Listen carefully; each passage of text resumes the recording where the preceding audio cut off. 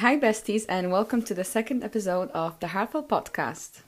First of all, I would like to thank all of you from the bottom of my heart for all of your kind words on my first episode, which got published, I think, on Friday. Today is Monday, so not that long ago.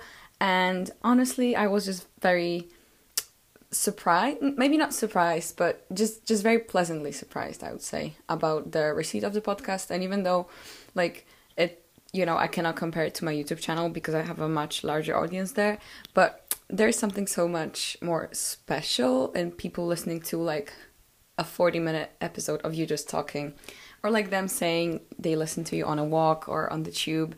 I don't know, it's just like there's something about podcasts that is just like, you cannot really compare it to anything else. And my Instagram has been going strong. We are almost at like 300 followers, I think. So thanks for that as well. And I already posted so much more information there about the next episode. Actually, well, the one I'm recording right now. I asked you guys a question on like your opinion on the subject that I'm going to be talking about, but I'll move on to that later while we go through the topic.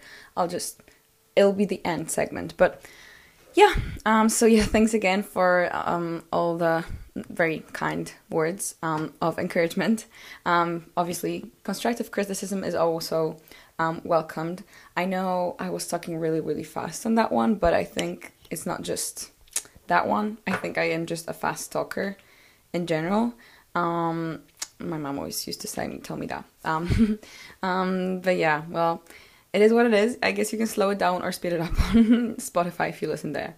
But yeah, moving on to, I wanted to introduce a little segment. Well, just a part of the podcast where at the beginning I'll just want to like quickly update you on what's been recently happening in my life. So, obviously done with exams, like, I don't know, maybe a month ago? No, maybe... Well, yeah, like 3 weeks ago. I've been done with exams for a while now. Still enjoying the sun. The weather in London has been just gorgeous, like 22, 24 degrees.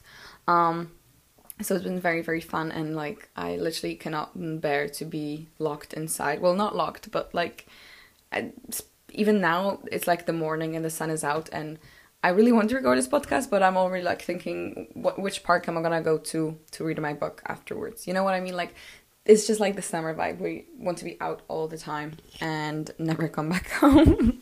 When it's like when you're a child and you just didn't really want to go back home in the evenings, and like it was still like 9 p.m. and it was still light outside. I don't know, it's just like very good memories. I'm still going out a lot, exploring London. Maybe not going out as much as I did when lockdown was over, because it was just literally bars all the time and like dinners. Now I've stopped myself from doing that all the time because it's expensive. But yeah, besides that, I took a 2-day trip actually, to Brighton and Seven Sisters and Eastbourne. Well, it was mostly like Brighton oriented, but then, so we stayed over at Brighton. I went with my friend Dimitra, and the next day we went to Seven Sisters, which is like those white cliffs on the seaside, and we had to climb there for like 3 hours. It was so exhausting, but I really, really enjoy like hiking. And honestly, the trip was so nice because it was an active trip, don't get me wrong, but it was a nice detox from London, and like just seeing other places in the UK. Like, it was my first trip, even it was small. It was like my first trip in the UK besides London.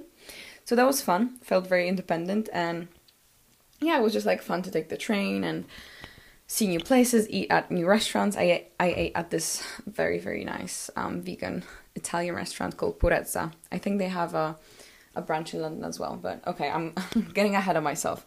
Another trip coming up tomorrow, actually. Yeah, today is Monday, so I'm going on Tuesday evening. We have a flight to Edinburgh, actually. Me and two of my friends, Bay and Doa. I'm going to be living with them next year. We are going on like a little trip. Well, a little trip, I don't know. We're taking a plane because it was cheaper than taking a train. Did I say it right? Yeah, we're taking a plane because it was cheaper than a train. And yeah, I'm really excited for it. Like, I feel like, don't get me wrong, like I feel like I'm very excited for the trip itself. But there could be a better timing for it. I feel like now it's just very, very hectic with everything. We actually found an apartment like 2 weeks, maybe like over a week ago. And from the day we looked at the apartment till the day we actually like paid the deposit and everything, it was like 10 days apart. So, everything moves really quickly. A lot of money leaving my account, a lot of contracts to sign and documents and adult stuff I don't really know. And it was very stressy. Like it was an intense 10 days for me. Like I had it on the back of my head. Like, it's fun to have a place, find a place, and it's actually cheap for like the standards and the location and all. It's very cheap, I would say. But still, it's a big deal, right?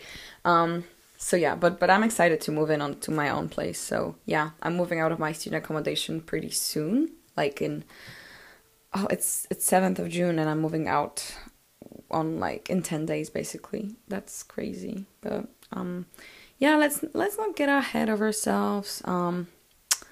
Yeah, I just wanted to say that like life is kind of overwhelming right now. In a good way though. In a good way. Like I know that I'm saying that it's overwhelming right now, but when I go back home, I will be probably a bit underwhelmed. Like there's no middle ground for me. It's either like I'm in London and everything's happening at once, or I'm in my city where like I appreciate it for what it is, and it's much more like a slower lifestyle, and I sometimes crave it, but it is kind of underwhelming in terms of like what you can do with friends, how many new people you can meet. Like it has its boundaries, and I guess that's why I wanted to study at London as well. But yeah, that's pretty much it. Positive but overwhelmed, if I had to describe it in 2 words. Let's smoothly move on to today's topic. I wanted to make an episode on it for like a long time, but then I read a book that made me rethink that subject in so many ways. But as I was reading the book, like I just have had so many opinions literally flooding me. And I remember I was reading the book on the tube and just taking pictures of quotes I wanted to include in the podcast, even before I filmed the first episode of the podcast. Like I just knew, I just have so many thoughts. I always have opinions to share for some reason. But I guess I'm using it. Wait, let me open a window. I'm using it in a constructive way. So basically, the subject or topic of today's podcast is gonna be beauty myth or beauty standards in general. And the book I was like mentioning 3 times is called The Beauty Myth: How Images of Beauty Are Used Against Women by Naomi Wolf. It's a very short one. It's literally like 100 pages, but it's very packed, dense. Not in a bad way, don't get me wrong. Like it was not boring. It's just a lot of information, a lot of references. But I think it's a very worthwhile read, and I think if you listen to this episode, you will get the gist of it and like understand why I am hyping it up so much. But here's a fun fact before I move on to the discussion. As I googled Naomi Wolf, right, because I wanted to find out some information, I read like an article that said beauty myth author Naomi Wolf suspended from Twitter after sharing vaccine disinformation. So I was like, girl, you have some good opinions on feminism and beauty images, but like you were a conspiracy theorist, literally. But anyways, that is not really relevant to today's discussion. Let's try to put aside that knowledge. I will try. I don't want to really summarize the book because you can read it by yourself and you're gonna get more information from it. But I will have. I guess it will be like my own take on it, and it's like the book was a foundation for this episode, and like it gave me a lot of ideas. But the ideas itself, I thought of them on my own in a way. Like I think that kind of makes sense. Oh, and there's another thing. There's this YouTube video called The Unrealistic Toxic Beauty Standards Are Deadly by Ibrahim Kamit on YouTube. I really, really recommend you guys check out this one. If it's like, if you don't feel like you have the time or energy to read the whole book, you can watch it. It's like a 20-30 minute video. Very interesting. Very well made as well. So yeah, these are my 2 sources I'm going to be basing my discussion on. And a little disclaimer, this episode is not going to be really focused around like purely body image, because I feel like a lot of it, like I've heard a lot of podcast episodes or discussions on body image in specific, so like body shape, I guess, weight, etc. But more in like beauty, more like the concept of beauty and the standards of beauty in general and how they impact us and what role do they play in our society. I think both topics are important to talk about, but I just decided to focus on the second one today. And yeah, I'll also discuss how is it linked to sexism and patriarchy and how it basically helps to sustain male dominance in our world. So, big heavy topics. And then I'll move on to discussing how it's linked to marketing and capitalism and how beauty is basically a currency in our world, which isn't news, but whenever I realize it, it's kind of just makes me sad. Yeah, again, like I'm not an expert on any of these topics. Like I definitely do not have enough knowledge to consider myself one, but I don't think there's any harm in me sharing my opinions and stuff I've learned and researched. So yeah, just take everything with not even a grain of salt. Just, I'm a 19-year-old girl and may not know everything. I was so propelled to make a whole podcast episode just on this topic because I feel like beauty standards or beauty image is very often discussed in media, but I feel like the focus is usually something else, like comparison, or like the beauty is subjective and we should all consider ourselves beautiful, like weight doesn't matter, but which is obviously true, but like inherently it diverts the discussion from what I want to focus on, which is like capitalism and patriarchy. And a lot of these discussions make beauty standards a woman's problem, like, oh, we should feel beautiful, like we have the responsibility, like we shouldn't have those insecurities, we should feel beautiful, we should work on it. While I think it's much more deeply enrooted in how our society and our modern world basically functions. And it's not as straightforward as some glossy magazines can paint it to be. Like self-care is not gonna solve this huge ass issue that is the beauty myth, basically. I wanted to start it with a quote I read.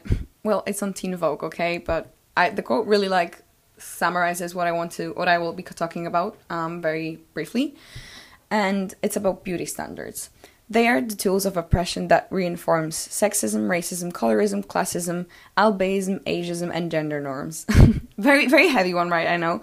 But it's just like, it made me think, it made me just realize how much wrong there is with beauty standards. And it made me want to talk about this subject even more. Okay, so let's begin by even asking ourselves the question of why the concept of beauty or a beauty standard is inherently wrong. Because don't get me wrong, I don't think beauty in itself is wrong. Like beauty is a whole different subject that relates to art, aesthetics, and that's not something I'm going into right now. I'm talking about physical appearance, looks-wise beauty standards. So first of all, it's very wrong because there is absolutely no such thing as universal beauty or a beauty standard. We all know that it changed throughout like centuries, and women that were a bit more curvy were considered beautiful like centuries ago. Then it was skinny, like we literally go through so many phases and obsessions and like trends, I guess, even with beauty. And the cross cultures as well, like even in the 21st century, every culture will have like a bit of a different standard of beauty, I would say. And someone who is considered beautiful in India or US will not be considered beautiful in Norway or South Africa. Like, you know what I mean? Like there's no universal beauty standard. But I would say thanks to the lovely Western colonialism, we have adopted like a Eurocentric beauty standard, which we have like kind of imposed on every other culture. So the Eurocentric beauty standard has become the global beauty standard, which on itself is so wrong because it's based on one like culture, or just, I'm not saying Europe is a whole culture, but on one region's culture, and the world expects everyone to look like a European beauty or whatever, which is just insane. I think we all have like a similar-ish image of what like the beauty standards are. I don't know if I disclaimed it in the beginning, but like I'm gonna talk about women. It's all about beauty standards for females. So the beauty standard for 21st century woman is, so first of all, she has to have an hourglass figure, so basically very thin stomach, small waist, big boobs, wide hips, big butt. She needs to look very youthful, have a clear, glowy skin, needs to look, beautiful. She needs to be a natural beauty, but she also needs to wear makeup. She has big, plumpy lips, high cheekbones, small and pointy nose, and silky hair. First of all, this description sounds like of a literal doll, like a plastic doll you would play with as a child. And second of all, it literally gives you like a checklist of points you should have in order to become quote unquote beautiful. And it lures you in with the promise that, like, if you fulfill enough boxes, if you get close enough to the perfect beauty standard, you will gain acceptance and happiness and success. You know what's so weird is that, like, at the core itself, the beauty standard or the beauty myth doesn't really have much to do with beauty itself. Because as I said, first of all, beauty, universal beauty, not a thing. It literally does not exist. And second of all, everything has an underlying, like, everything that is being sold to us or we're trying to be convinced to, like, has an underlying message. And the message that comes with being beautiful nowadays is if you're beautiful, you're gonna be successful, happy, and accepted and valued. And the other thing is, and it also works the other way. So, like, if you're successful but you're not beautiful, then you will not be as equally regarded as someone who is considered more pretty than you and has the same success, if that makes sense. So by aspiring to be beautiful, women are essentially craving and aspiring to receive praise, attention, compliments, acceptance from others, love, and just life satisfaction. Like, literally, I feel like beauty nowadays promises us everything. Like, it literally promises us the world. And the second thing that is very fucked up with modern beauty standards is that the type I just described to you, right? Like the hourglass figure, shiny glossy hair, blah, blah, blah, clear skin. It's not only rare to have like the body type I just described, right? Like it's quite unnatural. Like someone who is like very slim usually will not naturally have big boobs, and vice versa. So, first of all, it's not really a natural body type that like we come to this world with. And second of all, so much of our like looks and appearance will depend on factors that we can literally not control, like genetics, culture, metabolism, bone structure, like, weight and stuff. It literally is not something that we can, decide or choose from. Beauty standard is not only highly unattainable, but it's literally impossible to attain it. I mean, even look at people who we tend to consider as like, like modern standards of beauty or like beauty models, such as, I don't know, Kendall Jenner, Gigi Hadid, Angelina Jolie, people we consider to check like all of those boxes or like most of the boxes, they still literally get criticized for their looks and they get devalued based on their looks or diminished. And so it's literally a fight that you cannot win. And that's what's so sad about it, that like we at the core itself, every woman knows that like there is no such thing as perfection, or like when we reach the perfect beauty standard, even if we could potentially do it, like we're not gonna be happy in any way, or like when we're not gonna suddenly reach the peak of life, but we still cannot really escape the race in any sort of way, because it's a ubiquitous thing. It's everywhere, essentially, because we do not only impose beauty standards upon a woman, but we also, the society as itself, like even women and men both do it. Like we judge women based on their looks, based on those standards. It makes it inescapable, like the circle of it. And when you think about the beauty standard, it literally comes down to the pressure on women to conform physically to a certain cookie cutter template, which is so disgusting when I'm like saying this. Like it literally is disgusting. Like we are all real humans, and yet we're expected to fit a literal template of a person with several billion women all looking differently. We are expecting them to all look the same, or we want them to all look the same, which is just so deeply saddening and disturbing. And what's even worse, I'm not gonna be sorry. I'm not gonna be sorry for being angry, because I have the right to be angry, and that is what everything starts with, I feel like. Realization, and then anger, and then action. So I'm not gonna apologize for being angry and for bashing the patriarchy, because it shouldn't be bashed. Like there is no right reason for it to exist, but it works in such a smart way, like beauty standard thing. So first step is to impose women with a beauty standards that are unattainable, which will definitely rob like at least a part of their self-confidence. Like it will be taken away from them. And then the society presents them with a list of imperfections that they should work on in order to become beautiful. But everyone knows they will not fully ever reach it. That's what I feel like personally. So like, you know, you grow up and you kind of learn about those beauty standards not in a direct way. Obviously there is no one is ever gonna come up to you and be like, hey, listen, so this is the beauty standard and please fulfill it because you are obliged to. No, it's such an underlying mess, but it's not that direct, but it's very obvious. Like it's an underlying message under almost every Instagram post, article, movie, TV shows, books. Like it's everywhere throughout our culture, and it's inescapable, literally. And yeah, like growing up, like I just, you know, I feel like I just kept learning more and more about how, you know, the ideal body type looks, how the ideal beautiful woman looks, and then it's how insecurities for me appeared. And I think, obviously I'm not the only one, like I'm one of, you know, so many millions. By imposing the beauty standard, we literally just point out things that were not insecurities before, and we make them insecurities. We turn them into insecurities and then profit on them. But like I'm gonna talk about like the marketing capitalism part of it a bit later. And another deeply setting part about like beauty standards and why they're so hurtful and why we should talk about it is that we do not only make women work for their beauty and like we give them these like checklists, like metaphorical checklists, right? But we also put them in race against each other. That's what makes it so hard, not to talk about, but it's so hard to like abandon these beauty standards because technically we're all going through it, like us women. But I'm assuming most people listening to this podcast are women, but if you're not, then everyone is welcome, of course. I'm just addressing my female audience right now. Since we are all going through like the same issue, the same problem, and the same struggles associated with the beauty myth, it technically creates like a ground for compassion and understanding and, you know, just coming together to fight it together.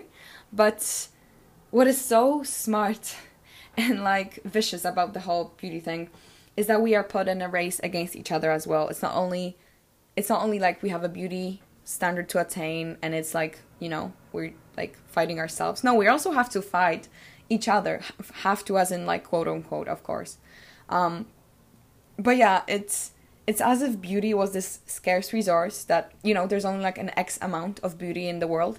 And like if you meet a girl who's in your head like prettier than you, skinnier than you, taller than you, whatever, then it literally makes you feel uglier, like right away. And I know that I'm not the only one thinking like it. Like someone else's beauty literally makes you feel like you are less pretty than you were before that person entered the room. A lot of it stems from the fact that we are taught to kind of compete for male attention as well. Like we are taught that beauty is our currency and like that's the most important and strong asset we have. So like if I say, I don't know, say men compete in terms of how much money can they make in a firm, I don't know, I don't really, you know, have a good example for that. We are made to like compete in terms of looks, like who's prettier on that picture, who's the prettiest out of a friend group. Like it's always that sort of like conversation like centered around looks rather than other qualities. And there's this quote from it's a book, I mean it's a long essay, but it's published as a book. It's called We Should All Be Feminists. Another recommendation from me. You may recognize the quote as well from Beyonce's song Flawless, but basically the quote came from We Should All Be Feminists. And it goes like this. We raise girls to each other as competitors, not for jobs or for accomplishments, which I think could be a good thing, but for the attention of men. Yeah, that's the thing. Like boys are taught to compete in terms of, you know, jobs and accomplishment, while women are being taught the same just in terms of looks, which is essentially much worse because it's just so surface level. It's such a surface level thing that you literally do not really have control over. So now that I've clearly pointed out why the beauty myth, the beauty standard, is so hurtful to us, let's now discuss even worse part, which is how the beauty standard is being actively used against women as a tool of oppression. Yay, we love to see it, literally.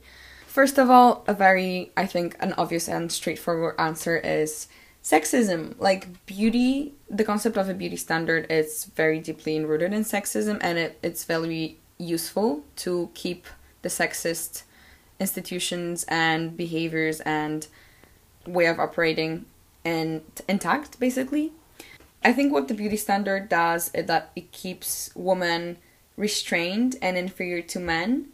If we look at women in the past, we think like, oh, how could they not realize that this is wrong? Like, they were forced to be housewives, they were taught how to be a good wife, they had to raise children, they could not have career or get educated or read books. Like, how could they not realize that, such oppression was taking place?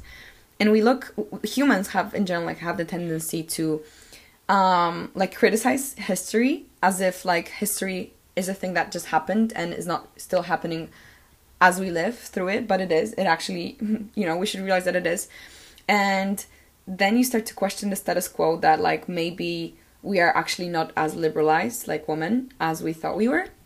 Because I think the beauty standard is, first of all, much less obvious, and second of all, more like easy to cover up than the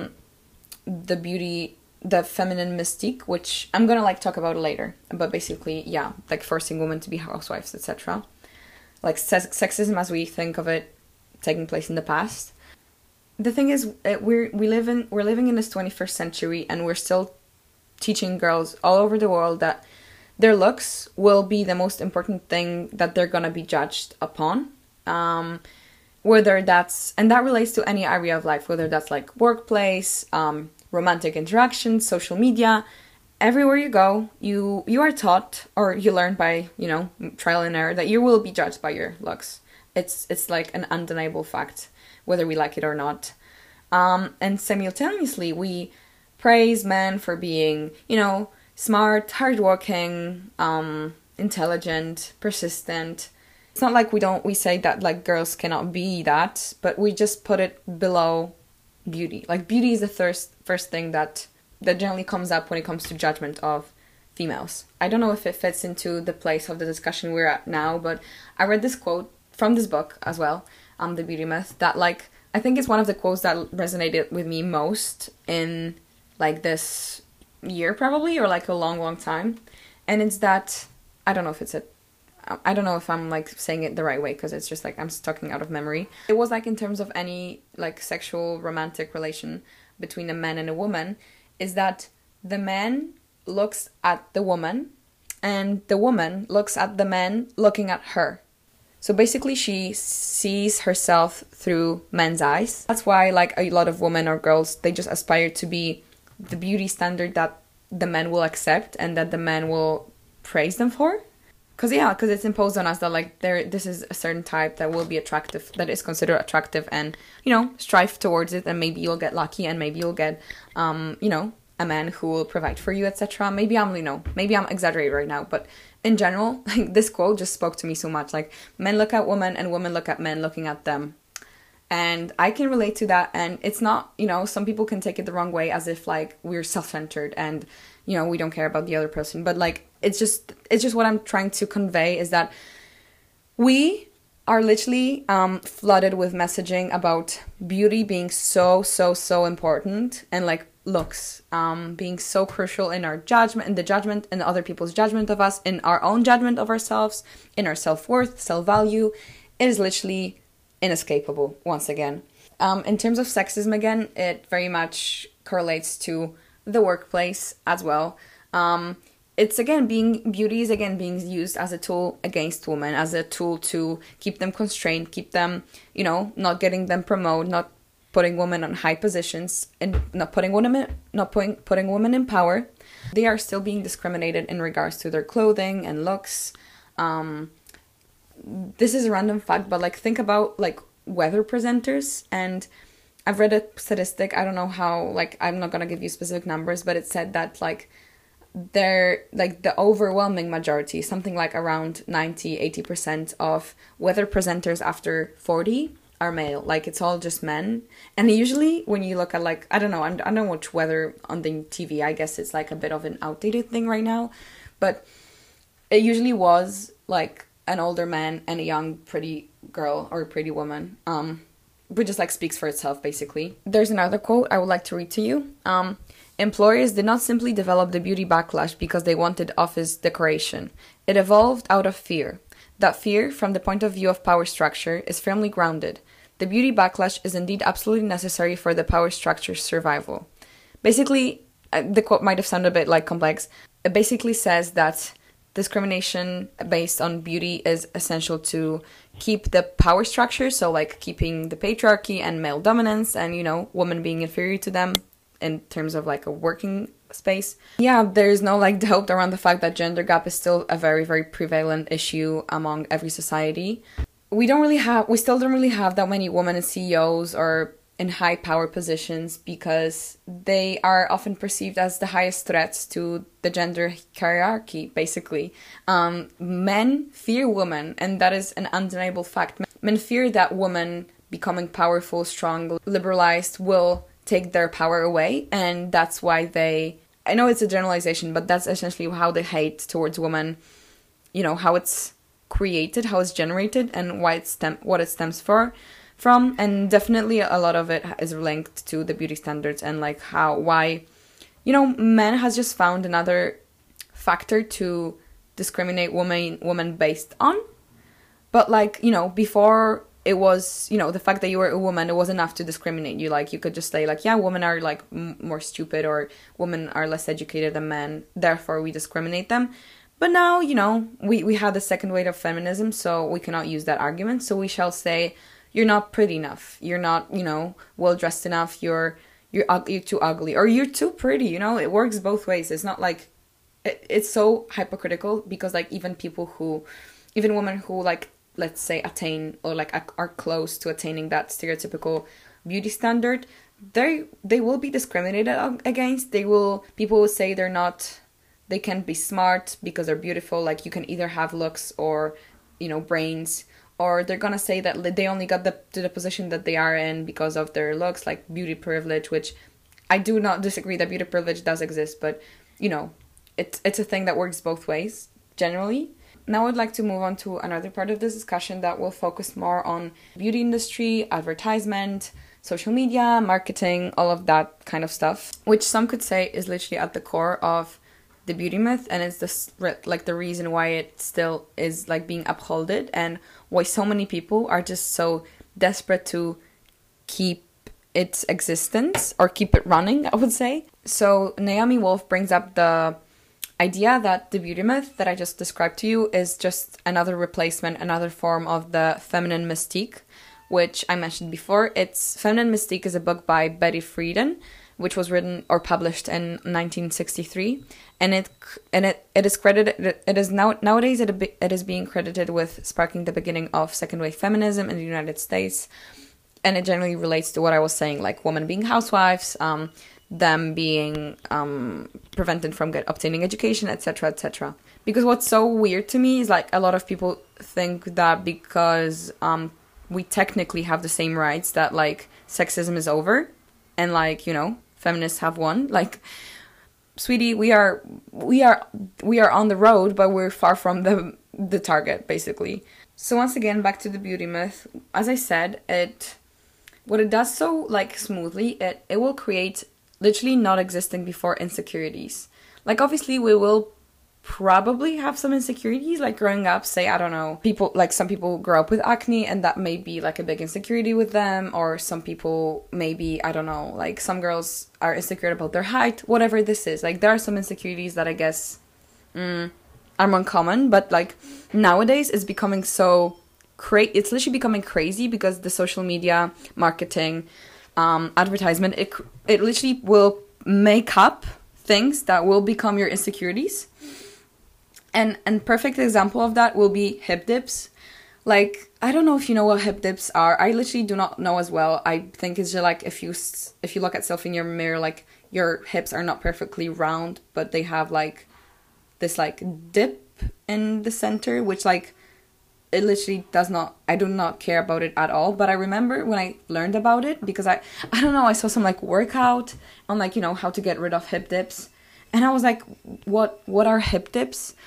So then I had no clue. So then I stand up in front of the mirror Sorry, there's like some constructions going outside. Then I stood in front of my mirror and I noticed that I guess I have them. Like I have this like irregularity on my like the side of my hips, and I was like, my first thought was, okay, so should I like get rid of them? Like what workouts should I do to get rid of them? Like how to make them more full, whatever. And it's literally like nowadays I literally don't care. Like I do not care at all. But you know, the sole fact that like workouts are being created to quote unquote get rid of it, or like, you know, erase it from your body, like it's literally insane to me. Also, like thigh gap, what even is this trend? And this one is one that I feel like I've given more, like that I've given in more to, especially when I was younger. Like it was just a thing to have a thigh gap and everyone wanted one, and I was like, yes, I need to have a thigh gap. And my little self did not really think that like thigh gaps can literally be genetic. Like some people will just not get a thigh gap unless they literally starve and are underweight.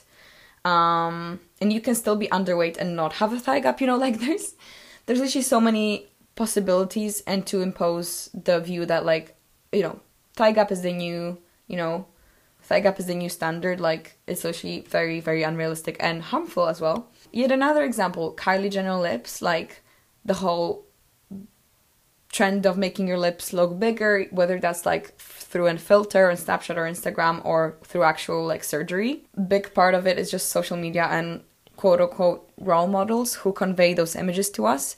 And then it's like the first stage, like what I just described. So like creating non-existing before insecurities. And then marketing will do the next step of exploiting those insecurities, like preying upon them. They will find out a product that fixes that. So be that lip fillers, be that new cream, spray, mask, whatever this is, like whatever product, workout, fitness clothes, diet plan, and they will make that product and sell it to us. Like they will bombard us with the product that will quote unquote fix that insecurity or imperfection. And a lot of these ads promote the idea, and they have the narration that like beauty equals male attention and happiness and success, which are things I already mentioned.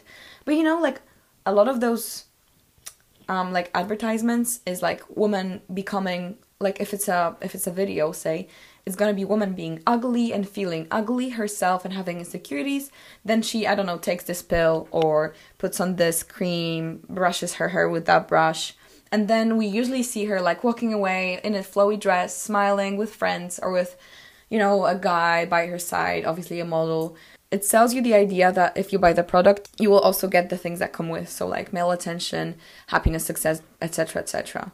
And it clearly, it sounds insane as I'm like explaining it to you. It sounds really like idea out of the blue, but it clearly works, as like women's purchases account for around 80 to 90% of the estimated $500 billion market for beauty products. So there's literally so many economic incentives for firms and businesses to like sustain, to uphold the beauty myth and like to still profit on it, because like getting rid of the beauty myth would literally mean a loss of money, a loss of profit for these companies. And you know, it's something that no one in the capitalistic world really wants. So they would rather you hate yourself and buy their cream than for you to love yourself and, you know, be happy with the way your skin looks naturally. Like, this is literally what it comes down to. Yet another thing I would like to mention, it's not just even like beauty standard, as in body type and skin, etc., etc. It's also age. Like, because obviously your looks, your appearance will change with age. That's like a fact. We have developed this obsession in our society with young women. We are whenever we speak of a beautiful woman, we automatically assume she's young, right? She's either in her teens or like early 20s.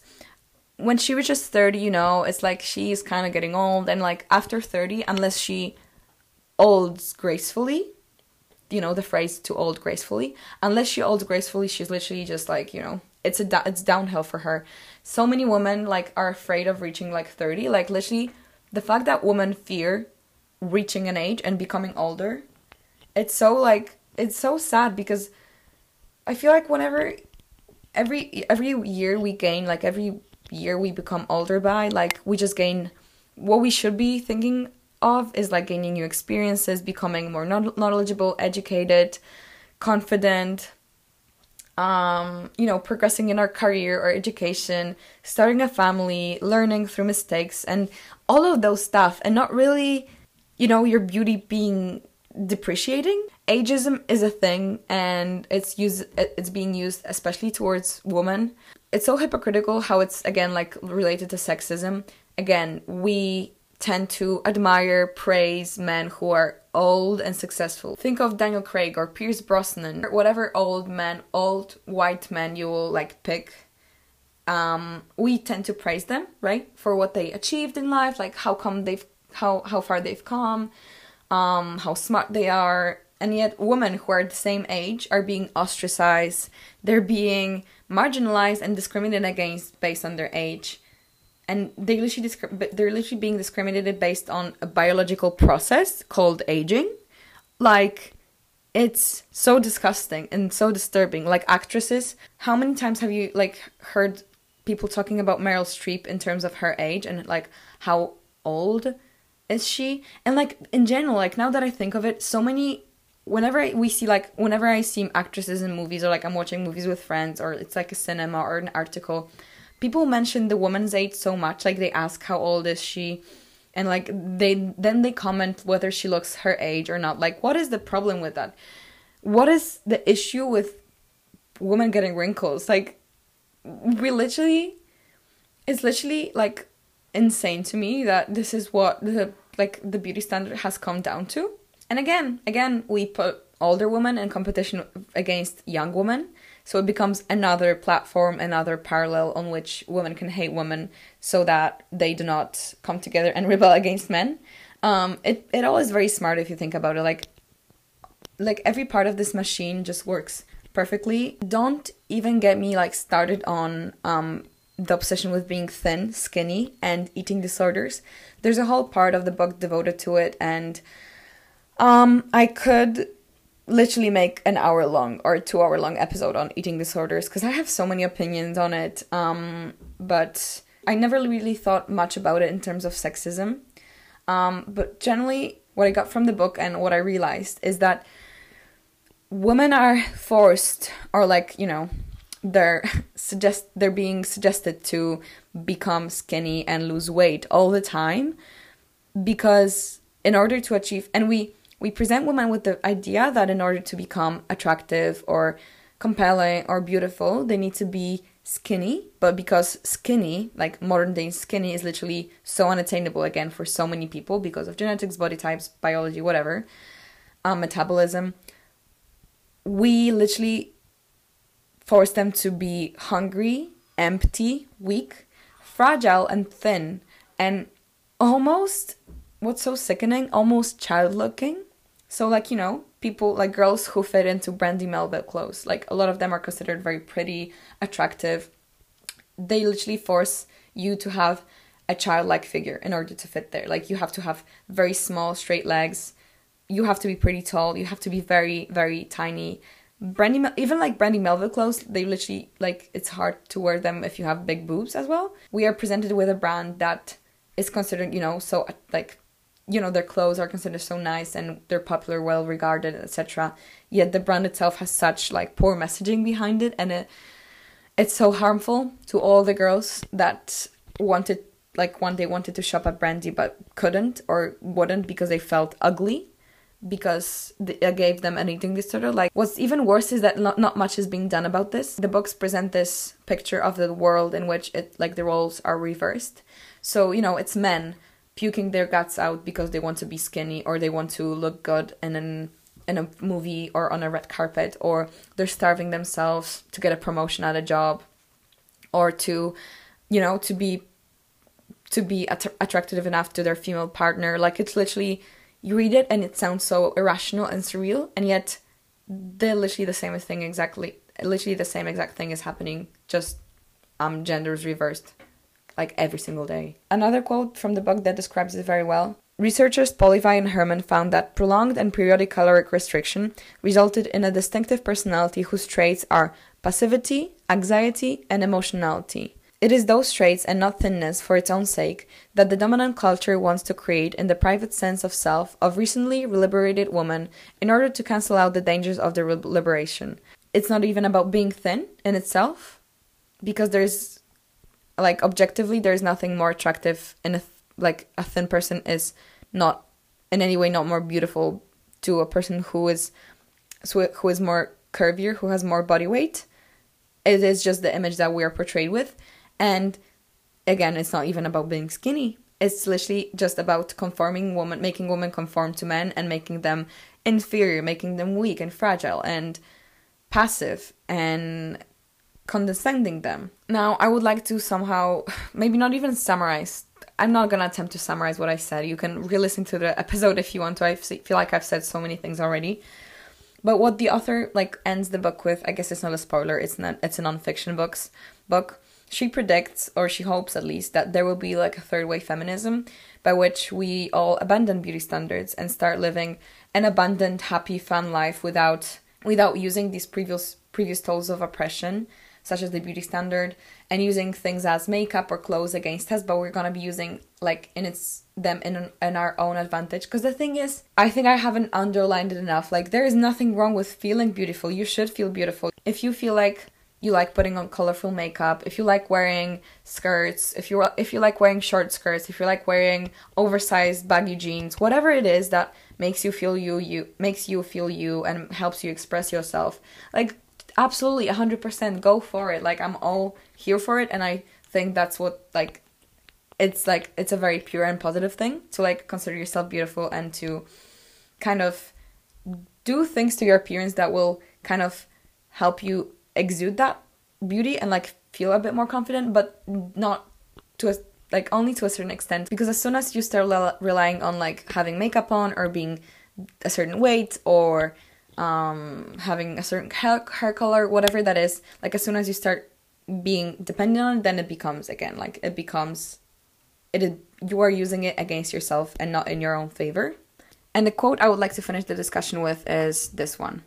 A woman wins by giving herself and other women a permission to eat, to be sexual, to age, to wear overalls, a pasta tiara, a Balenciaga gown, a second-hand Oprah cloak, or combat boots, to cover up or to go practically naked, to do whatever we choose in following or ignoring our own aesthetic. A woman wins when she feels that what each woman does with her own body, unforced, uncoerced, is her own business. When many individual women exempt themselves from the economy, it will begin to dissolve. Institutions, some men and some women, will continue to try to use women's appearance against us, but we won't bite. That quote kind of makes me hopeful. I mean, it's a very, like, uplifting quote, and it's very empowering as well. I just felt how is it called?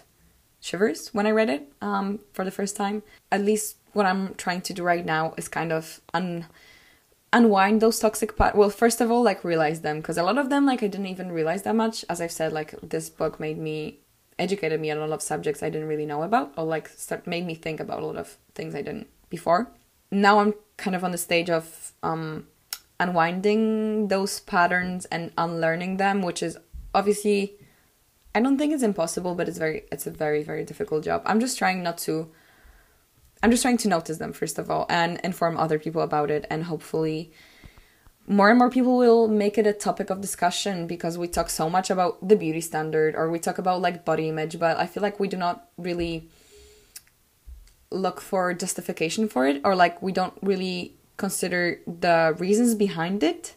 And I think what this book does is it very much, like, highlights them and brings them to your attention. I really did not aim for this podcast to be just like a summary of the book. I don't think it was. It was a lot of just my own opinions that the book got me thinking about. I know that I've just, like, barely touched upon a lot of subject, and there are a lot of other ones that I really haven't gone into, but, you know, it's a very, very, very broad one that we could talk on for hours and hours. So I hope it was long enough and informative enough to convince you to, like, get educated on that. I guess that was my main reason, or just to start you thinking. I could not in any way make it contain all the information I would like to convey. But yeah, if you're interested in the topic, I very much encourage you to get the book, borrow it, read it on Kindle, whatever. And, like, you know, start the discussion among your friends or your family, your significant other, whoever that will be. I really, really enjoyed making this episode. I don't know how to even like describe what I'm feeling right now. It feels very different from my first episode. I think the toxic productivity episode was much more centered around my own experiences. So on one hand, it was like easier to talk about in terms of like it was more intuitive. I was just speaking from my own first-hand experience, and obviously I do experience the beauty standards. Like I'm not talking about something I have no clue about because I am, well, a woman. But, you know, I'm talking about much bigger issues, I'm talking about like systematic oppression and feminism and those big ideas that I'm not qualified to probably talk about. Well, not qualified. Again, see, like I tend to undermine myself so much. Whenever I like talk about anything, I feel like I need to pull disclaimer that like, hey guys, I talk about this because I feel passionate about it and I like talking about it and I research the topic, but I'm stupid enough not to know anything. So like, don't blame me or like, don't make me responsible for what I say. No, I researched the topic and I agree with what I said, and I will not. And it's those little things where you condition yourself to apologize for stuff, or you condition yourself to undermine yourself when you have opinions or when you like actually want to talk about a subject. And no, like I will not back down. I'm not screaming at you, I'm screaming at myself right now. No disclaimers. I take them all out back. No, but like, just take it with a grain of salt, whatever. Yeah, thank you very much for listening if you did. This episode meant a lot to me, and I really, really feel passionate about scripting. This episode has brought me so much like joy. I mean, I literally woke up today because I started doing it yesterday. I woke up today like 7 a.m. and I started just like, it was the first thing that I did because I was just like, I literally ache to make those podcast episodes, like to discuss stuff like this. So yeah, I hope you really liked this one, or if you felt like it was informative. And yeah, again, like follow me at HeartfeltPod on Instagram if you have something to say to me, if you have maybe any thoughts on the subject, maybe you want to comment on something, or you just have any ideas for future episodes. Literally, again, whatever. And yeah, have a good day and take care. Bye bye.